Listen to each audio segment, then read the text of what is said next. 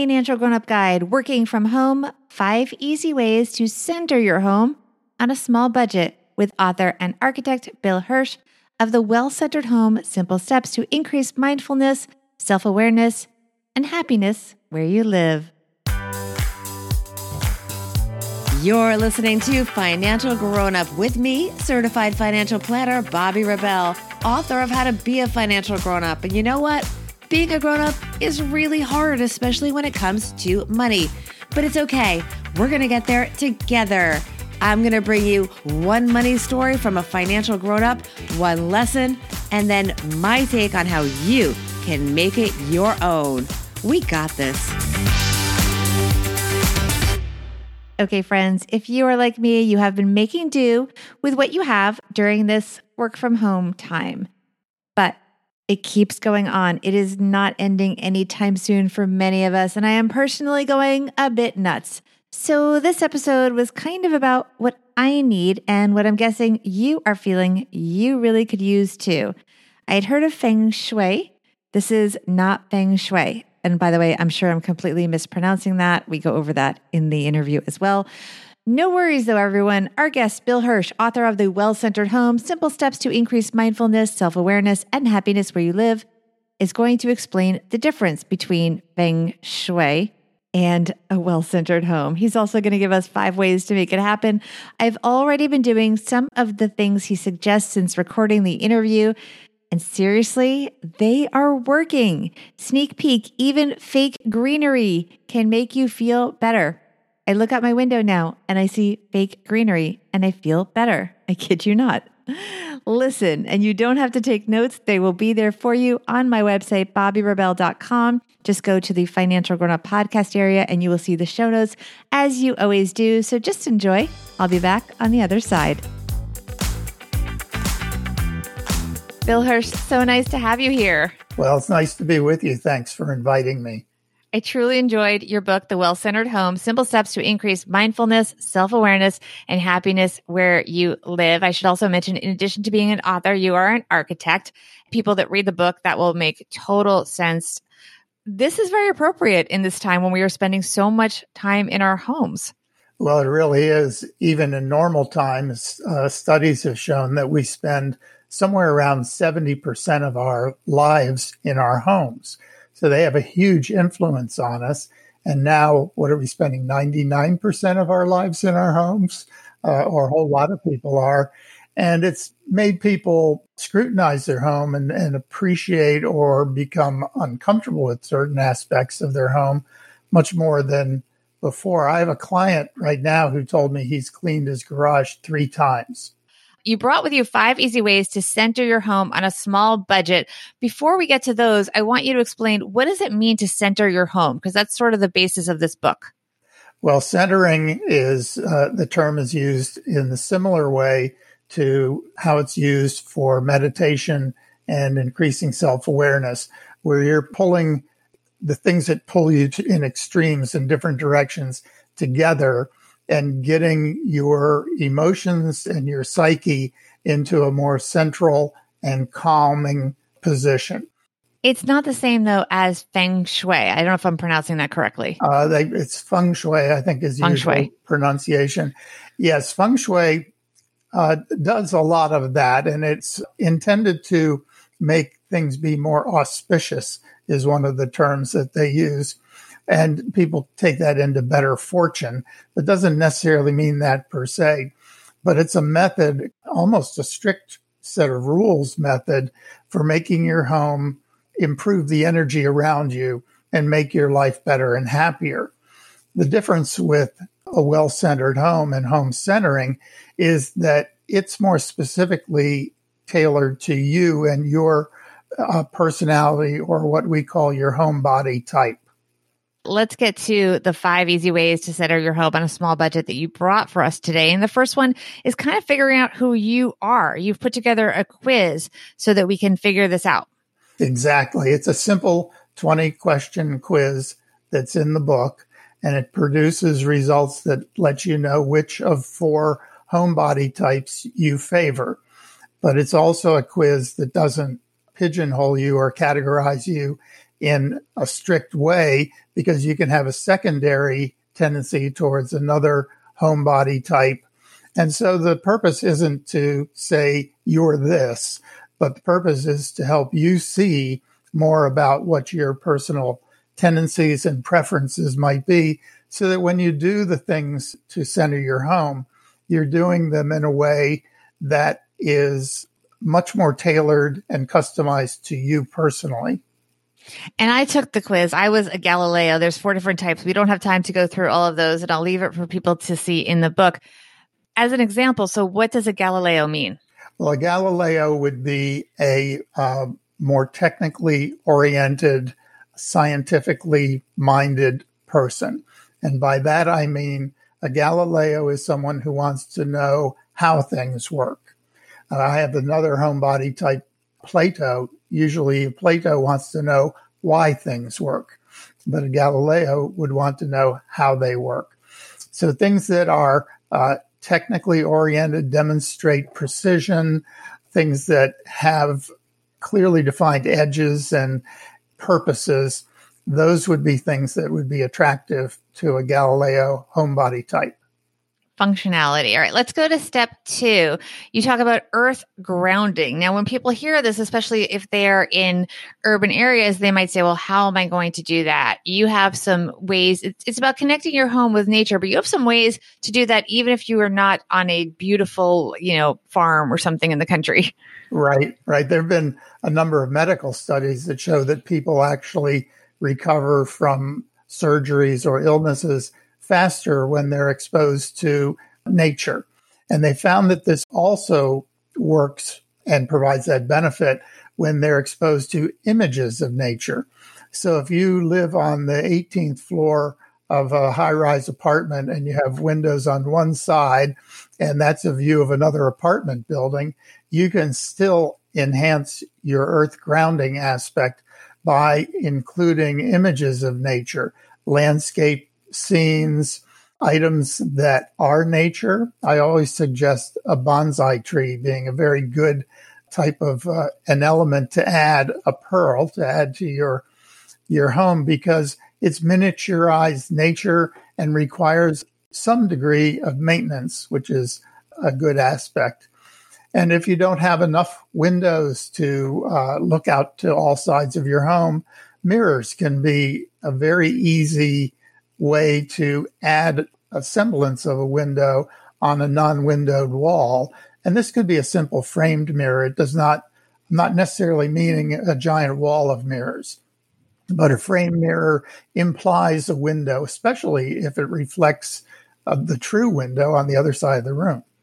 I also want to circle back to what you said about the plant. It's interesting because many people would say, I'm going to get a plant that's low maintenance so that it stays alive. You're saying get a plant that you do have to maintain. Well, another concept that I talk about in the book that I didn't put in the 5 easy steps would be peopling spaces. And peopling is a verb in this case. And it means how you make spaces relate to people and how you make them be spaces where you expect to see people, as opposed to these austere, inhuman kinds of spaces that we often encounter. And one of the keys to peopling spaces is to have something that requires maintenance, because that tells your subconscious that a person has been there and a person will return because the maintenance says so. Peopling, there are a couple of other aspects, and that would be things that suit the human scale, something that's the size you could imagine putting your hand on it and it would fit, things that are similar to the size and scale of human beings. These types of things, a row of columns can be a really nice peopling aspect. And we don't think about these things overtly, but I'm telling you that inside, in your inner thoughts, your mind is reacting to these things. And these are the ways that I explain why we like some spaces much better than we like other spaces, even if we can't put it into words. All right. Step 3. This is something that I have already started doing now that I read your book, and that is remove the pebbles. We are not talking literally pebbles, my friends. Right. Pebbles is a term that I've applied to things that provide negative energy or are irritants. The term comes from a pebble in your shoe. A pebble in your shoe you might walk along and tolerate, but no matter what you do, it is still an irritant. It is still disrupting things. And the only cure is to remove the pebble. So in your home, you have a lot of things that are potentially pebbles. Things like light bulbs that are burned out, doors that squeak or stick, things like that. Clutter is certainly a pebble. Any of these kinds of things that just aren't in the right places. One of the things I rail against are lights that are mispositioned, like in your kitchen. If the light's behind you and you step up to the countertop, your head and your body cast a shadow on the area where you're trying to work. And that's clearly a pebble that you might put up with. But if you instead had a light that was overhead that shined down on the surface where you're working, you'll be much happier. You won't have that negative influence. So the pebbles are things that need to be removed or remedied. And that goes especially for workspaces, is to really pay attention to your lighting in a workspace. You talk a lot in the book about different kinds of lights and how that can impact how we feel and how productive we are. Exactly. Lighting is measured by its color rendition index. That would be the amount of the spectrum that it actually emits. And if it's missing part of that, then the light can be uncomfortable. Early fluorescents and most fluorescents are missing a part of the spectrum, and they tend to make things look gray and give people an uncomfortable pallor to their face. And you don't really want that. The new LED lights, some of them are very blue and harsh. They have too high a color temperature. You want to look for that when you buy the lights, and you find some that are more daylight type that are a warmer color temperature. They will literally make you feel better, and it certainly makes everything look better. These are really important things for home workspaces to get all of that right. And speaking of that, let me just ask you here, you do talk a lot about color as well. What is the best color for a workspace at home? Well, everybody in the color world will tell you that the color that produces the least negative potentially negative reaction will be grays. And grays that are warmer grays, meaning they have a brown undertone, rather than cooler grays that have a blue undertone, tend to be even more comforting. Although that's not to say stay completely away from the cooler grays. Just be careful that they can get to be a little harder. And then green is always a comfortable color for people. Colors like red and orange, they're specific colors that really you need to clearly favor them, and they can be disruptive. They might make a space too energetic for working. And then mild blues are good too, but they can be a little careful with those because they can get to be too blue. That's where the grays maybe are the safest choice. Yes, I actually have a gray area where I work. And by the way, you do give specific, literally paint colors in the book that people can look up and choose those or choose something similar if that's what works for them. Let's move on to step 4. And this is a little bit more positive. We're talking about bringing positive energy into your home. You call this adding pearls. Well, pearls are the counterpoint to the pebbles. Pearls, if you think about them, they were an irritation that got into the oyster, and the oyster started like a piece of sand or something, and the oyster started building a coating around that and produced a beautiful pearl out of it. So pearls in your home are the same sorts of things. So these would be things that you would want to add into your space that give you delight, attract your attention, make you think. You as a Galileo might like things that express their technical aspects or are intricate. One of the examples I often use would be a clock that is mechanical and shows you how it is mechanical, even though it's a bit of an old-fashioned type of thing, maybe a relic from our past now that we're digital everything. But they're fascinating, and they're the kind of thing that pearls are the sorts of things that if you glance at them and not even consciously examine them, they still do positive things to your psyche. And that's the whole idea of how your well-centered home can support your emotional well-being and mindfulness. Step 5 has to do with something that can be really is almost always free, just arranging your furniture in ways that provide private and peaceful places so you can have some solitude, something a lot of us really need with all of this work from home and live pretty much all the time from home these days. Tell us more about that. Well, you're right. It's a critical aspect of working from home. You can't really just set up your desk next to the, as part of the kitchen table and then expect that you're going to work efficiently and comfortably. That's going to wear on you. So if you can create a spot, it can be a very small area, and define it with some aspect of the furnishings. It might be a small screen like the one behind me here in my office that just sort of define the space. And when you're in it, you know where the edges are. And also the other people in your family know that's the office, and it becomes dedicated to you. This is an important aspect of just sort of living in your well-centered home, in that everybody in the house needs to have a place to call their own where they can sit. It might be a corner of a room. It might be a particular spot on the sofa. When they're there, they're in their own space. And then you have other spaces that are designed for interaction with others. You need to think through these and plan them out more purposefully instead of just letting them happen by accident.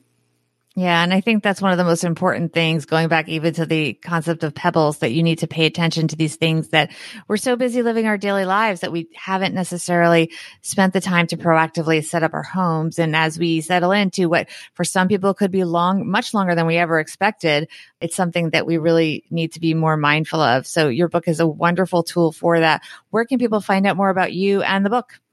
You can look it all up at the website, which is www.wellcenteredhome.com. There's a lot of information there.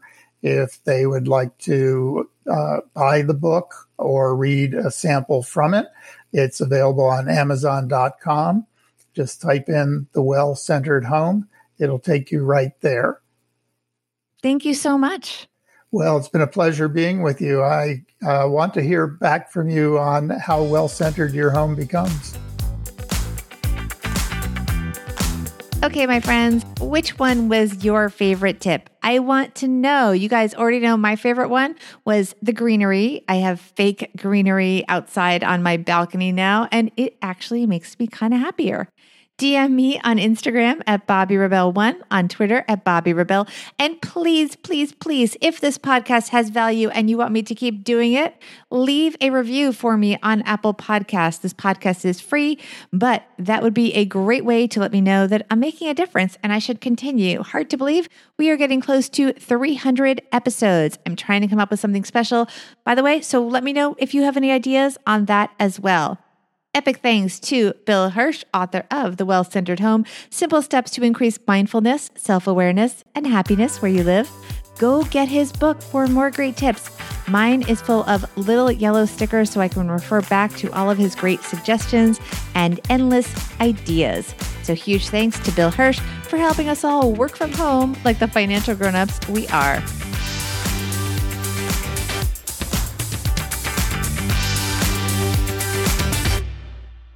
Financial Grown Up with Bobby Rebel is edited and produced by Steve Stewart and is a BRK Media production.